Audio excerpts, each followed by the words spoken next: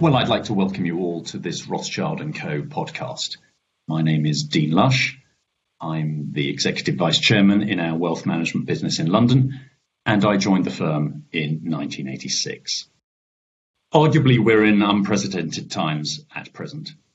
And in such periods, we often find ourselves looking back and considering how we have survived and in fact thrived in crisis periods throughout our very long history as a firm. So today, we wanted to share some of that history with you. In other words, to use that history in a contemporary way. In order to do this, we're going to delve into the Rothschild archive to see what historical insights we can find. The archive is an independent charitable trust and provides a uniquely valuable resource for reflecting on our past and documenting our 200-year history as a family-controlled firm. To do this, I'm delighted to be joined by Melanie Aspey. Melanie is the director of the Rothschild Archive and began working there in 1994.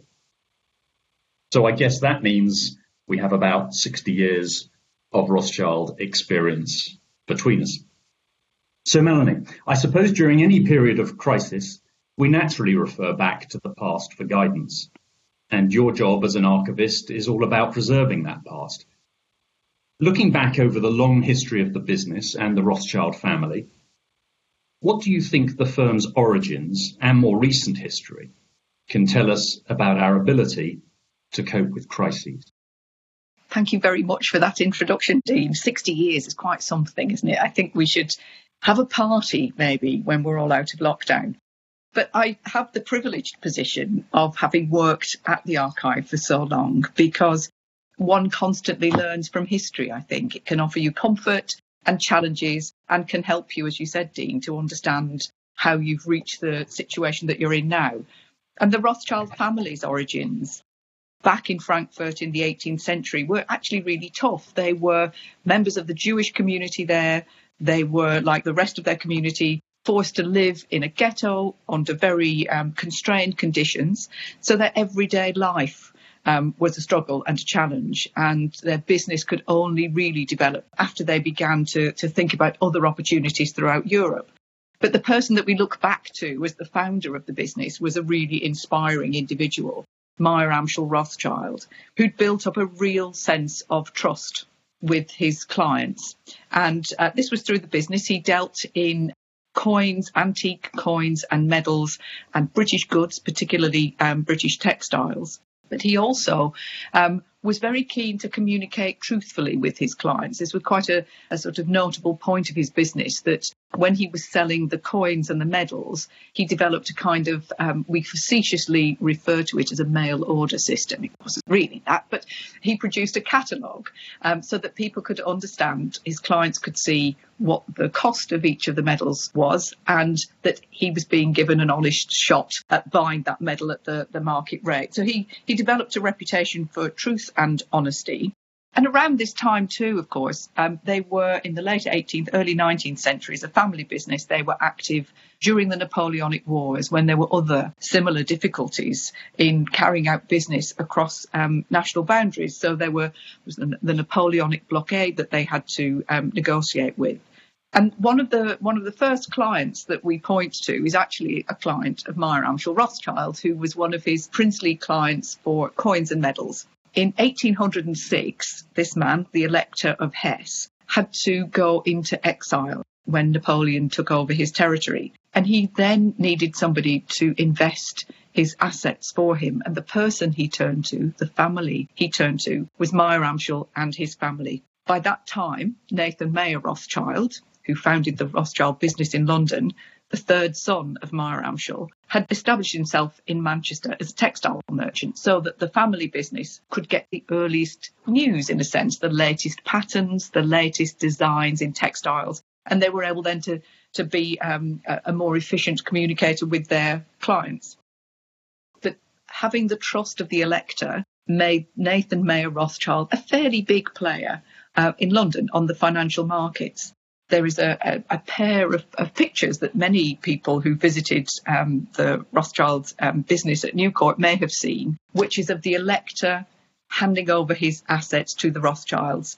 And at the end of the Napoleonic War, these assets being returned with interest. So both parties really benefited from this close relationship at a time of really less than ideal business environment. So the trust that developed there really underpins, I think, the development of the business. And communicating what was going on was clearly very important to them at that time. The brothers, like many other businesses, used any method that was at their disposal, so letters and pigeon post. And it's not just the 18th and the 19th century, but recently we've got lots of lessons to look for in Rothschild history about how the family have survived various crises and challenging times. In the Second World War, for example, Baron Guy de Rothschild fought for the Free French. His cousins were taken into custody, serving time in Colditz. Many other members of the family had to escape France through European nations and out into America. And that same family, once again, within a generation, were coping with the effects of the French government under President Mitterrand, vowing to nationalise banks. And the family found that they were suffering from this nationalisation. They were compensated for it, but there was a great deal of resistance to them actually setting up business again using their own name. But there's a sense of entrepreneurial zeal that you can see in the 1980s that takes you right back to the beginning of the Rothschild business, in fact. I notice actually, Melanie, that you mentioned the communication element in some of these stories, and I guess this especially resonates for all of us in a period of lockdown. How important do you think communication has been for the family in coping with crises in the past? I think it can't be overestimated, really. And in some ways, the current situation takes us right back to our origins because we're no longer in the same room. We're no longer in the same business. So we have to devise methods of making sure that we all know what's going on, who's doing what and when and what the plan is. So I think communications really can't be overestimated. In the archive, we have obviously lots of pieces of paper, lots of boxes of correspondence from agents in the past, from family members, between family groups across European borders. And one of my favourites, very sort of moving experience one day of going through some letters, a series of letters, hundreds and hundreds of letters from another banking family in Germany, the Warburg family. There's almost a letter a day. It's a very, very regular communication because they're in business together. So they need to keep each other in touch with what's happening. But then there's a sudden stop, the First World War. And there are no boxes after the latter part of 1914. There is just one letter in its own special envelope in 1918. And that's a personal letter of condolence from one family on the other side of a political barrier at that time to the Rothschild family, expressing condolence on the death of one of the Rothschild partners. And that's it. There's no business possibility, but that sense of hoping for better days, feeling an empathy with people during the war is terribly moving to see it. And within the decade, Sigmund Warburg, who became a really important figure. Sigmund Warburg was a key player in the City of London for decades. But as a young man, he served a kind of apprenticeship, an internship at Newcourt with the Rothschild business. And in 1926, when he was 24, he wrote a very polite thank you letter for the experience to the then partners of the business. And he talked about the honour it was to be at Newcourt. He'd learned a great deal. Everything he'd learned would serve him well in his future life. But he says, I learnt something which will be far more important to me in my future life. And that's the fine tradition of Newcourt, which combines business with humanity without neglecting either. And that's just an astonishing thing to say. And to see that in reality, to see that letter and to think about the time he took and the period in which he writes is really incredibly touching.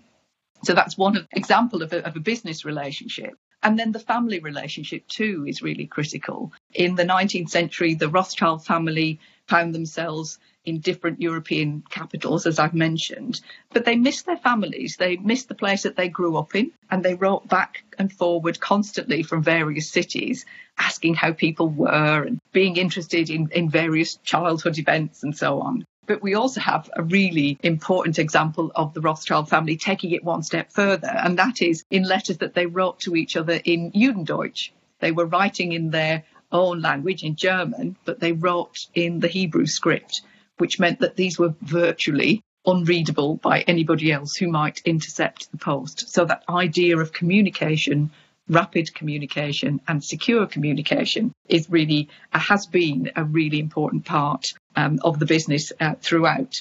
But in 1848 in Europe, 1848 was the year of revolutions.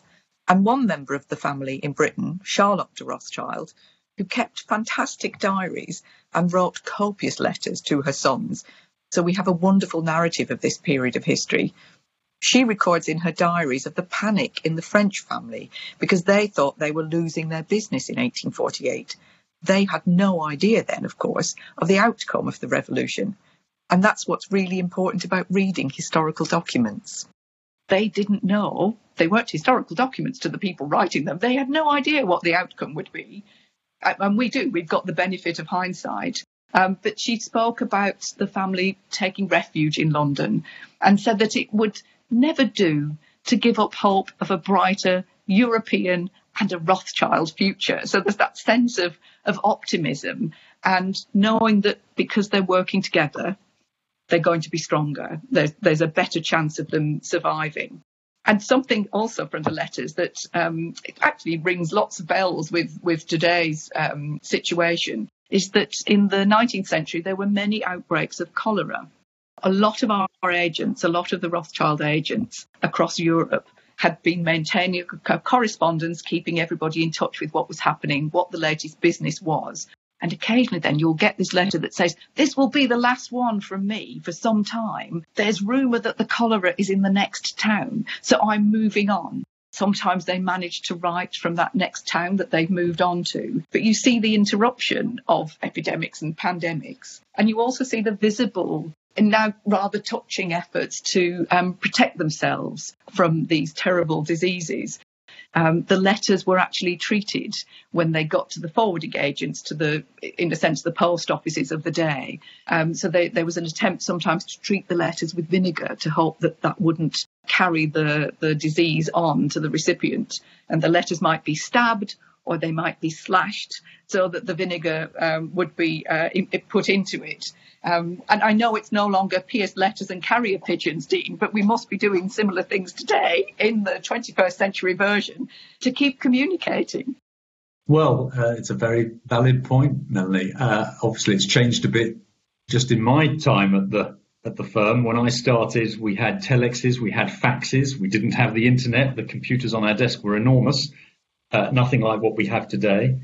And I think very early on, doing the job of looking after clients, one learned the importance of picking up the phone to clients, especially, I have to say, in difficult times, such as we have been going through recently and as we have gone through many times in the past. That idea that you don't leave the client wondering, you keep them informed, you keep them reassured, you build on that trust that you mentioned, Melanie, whether it was in the stock market crash of 1987 or the dot-com boom and bust or the global financial crisis, or as I say, currently too, looking to build on those existing relationships that we sought to cultivate over many years. And I think another thing that occurs to me is the need to be prepared, to do the work in advance, to really know the businesses that we're invested in on behalf of our client, and also to have, if I can put it this way, fire drills in place in preparation to enable us to cope with crises as they happen.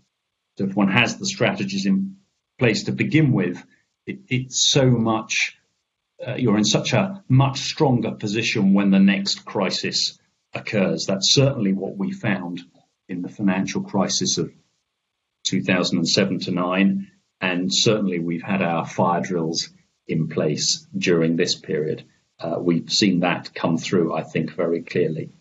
So I think that real commitment to building relationships and to the concept of partnership, not just within the firm, but with our clients, is what gives us our uniquely strong and stable network. And I really do believe that this has helped us be prepared for periods of volatility and crises in the past, and certainly continues to do so today. So Melanie, I suppose to throw it back to you, do you have some thoughts on that from the perspective of our history, including more recently? I think, again, the importance of partnership as well as communication can't be overestimated. And the Rothschild family, descendants of the founder, were bound together in legal partnerships, but there was a sense of partnership that has pervaded the company right from the beginning to today, I think. And that's not necessarily just legal structures, partnerships, and so on, or the term has a broader meaning than the actual legal sense.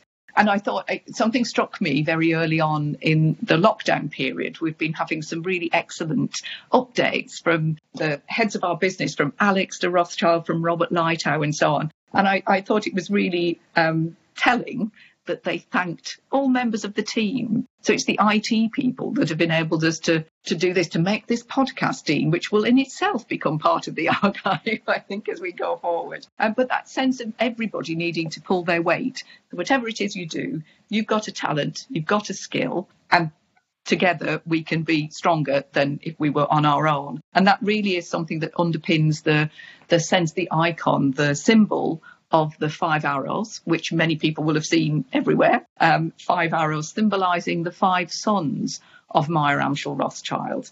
And it's very clear from their letters that this is a message that their father had told them many, many times, referring back to historical concepts of it being easy to break one arrow, but very, very difficult to break a bundle of 5. So together you're stronger. You've got a better chance of surviving. If one partner has a bad year, the other 4 can help that partner survive that particular crisis. So it's really the basis, I think, that historical basis has not gone away. It's expressed in different ways and put into practice in different ways. But fundamentally, we've carried that principle through to today. And the network sense of not just your brothers, but your cousins, your brothers-in-law, the people you work with, and your clients. So you are part of the partnership. Whatever your role is, everybody is important. And I said in the 1848 revolution, this time when nobody knew what was going to be the outcome, there's a sense of support that there will be a continuation of the Rothschild business then in some way, one way or another. And that comes into thinking about the Viennese Bank in the 1930s. The family lost their business after the Anschluss. So there was never a chance of getting back together again. In the 1920s, however, and the 1930s, the Rothschild businesses had helped the Austrian business, the Viennese house, to cope with a severe financial crisis. But that was a sense of it being everybody's responsibility too. So we share good times, but we also share difficult times. And as I say, hopefully we can get through better. And in fact, it was interesting in 2003 when our then chairman, Sir Evelyn Rothschild, retired. The archive received lots of inquiries about who this new chairman was, this man from France who's going to be the new chairman.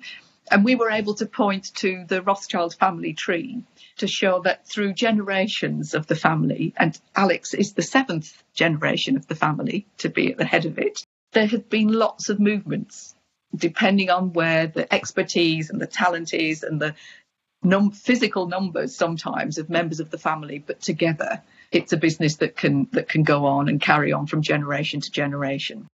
I hope I've demonstrated that it's clear that we've been consistent in the approach that we've had since our origins, but you have to evolve. You can't just do the same thing over and over again in the same way.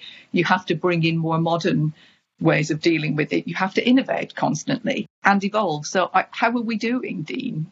How are we handling this current crisis?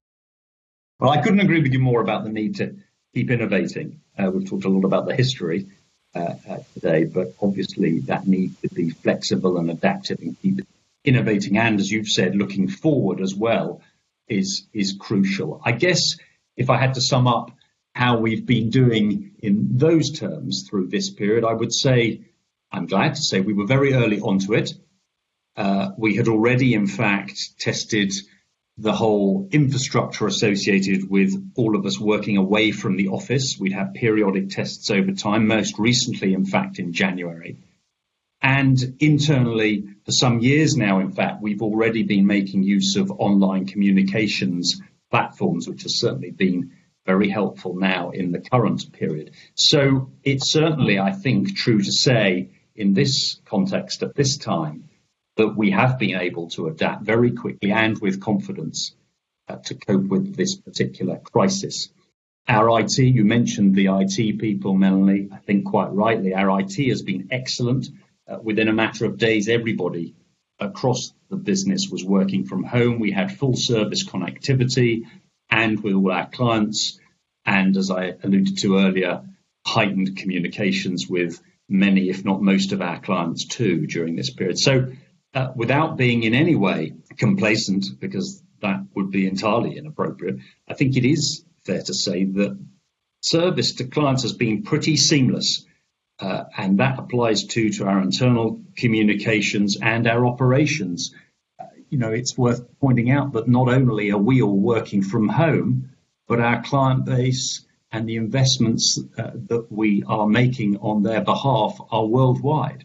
And so the communications really have been cross-border. They really have been international. And that includes not just calls and emails, but client meetings and even pitches, I'm glad to say, online. So I suppose if I had to sum up in that regard, I think I would say that given our long history and our consistent values, we have still, in respecting all of those, nevertheless managed to always look forwards, not at all resting on our laurels. And not only have we learnt from the past, we have also, as you were alluding to, adapted over time. And we know that we need to remain flexible, both to survive these periodic crises and also to thrive and move forward. So I suppose it is clear that we are always learning from our history, just from this conversation. And we're at Rothschild & Co. We're privileged to have a whole host of history at our fingertips to learn from. Melanie, briefly tell us, how will the archive continue to play into that as we look ahead? As I said, we're in a really privileged position because we do look back. Archivists and historians look back. And nobody creates archives. It's worth saying that. People create documents that they need for their daily life. And we have the privilege of looking after them. So I will take you back to 1999, another historic event in the history of the Rothschild name. In that year, Evelyn de Rothschild, our then chairman, created the Rothschild Archive Trust, which was a really sensible, clever thing to do because it meant that the archive was it became a charitable and educational charity, but it meant that lots of different branches of the Rothschild family began to see it as a kind of family attic, in a sense. So we're the safe place to look after documents, for looking after a shared past.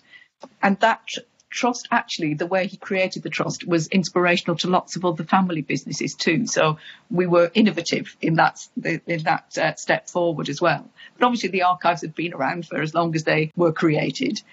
But archives need to continue. They need to add to their content. Otherwise, you haven't got that continuity. You've only got a small snapshot of business. So we've been, since we became a charity, even more committed to encouraging research into the collections.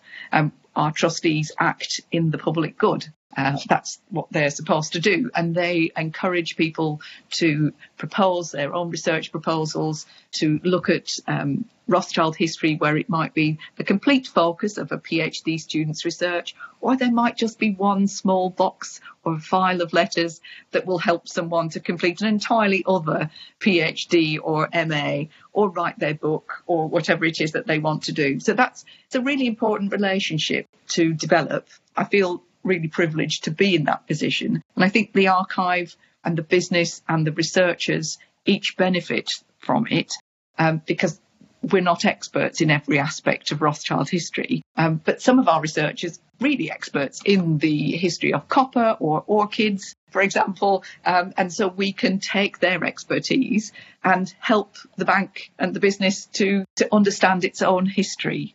That's one of the things that I think is a real privilege to be able to do, that you're using the past and helping people to grow from it. So the trust concept, I think, was great in that respect. And we want to continue recording history. As I said, we're making history today. Everything we do is going to be, at some point, somebody else's history. So we thought in the early days of lockdown, what can the archivists do? What will our role be? And we asked colleagues globally if they'd like to send us their own recollections and reflections on what this period has been like for them. And that's been great too, because that's our network. We've had contact with people that we've never known from the other side of the world. One of our first contributions was a picture of the streets outside the office in Shanghai, deserted, nobody there at the time. And people are sending us screenshots of their Teams meeting, videos of their activities with their children and so on. So it's going to be a challenge to make sure that we get all these resources in a digitally stable form for the future. But hey, what's life if not a challenge? That's something we need to learn a little bit more about. But it's been great not only then to consider that we're sharing the experience with our contemporaries, but we're sharing the experiences over time as well, so that these resources will be part of the archive's sources for future historians, and we can tell our story to the business in the future as well, I'm sure. A lovely sentiment, Melanie, a lovely sentiment, I think, on which to close this podcast. I think one thing hopefully this demonstrates is that Rothschild & Co. has always been an international business, working across vast distances, and that's been integral to the firm's approach from our very origins, as you've demonstrated today, Melanie. And our history, I guess, shows that times of crisis such as this can encourage positive change, forcing us to take a moment to look at how we are doing things.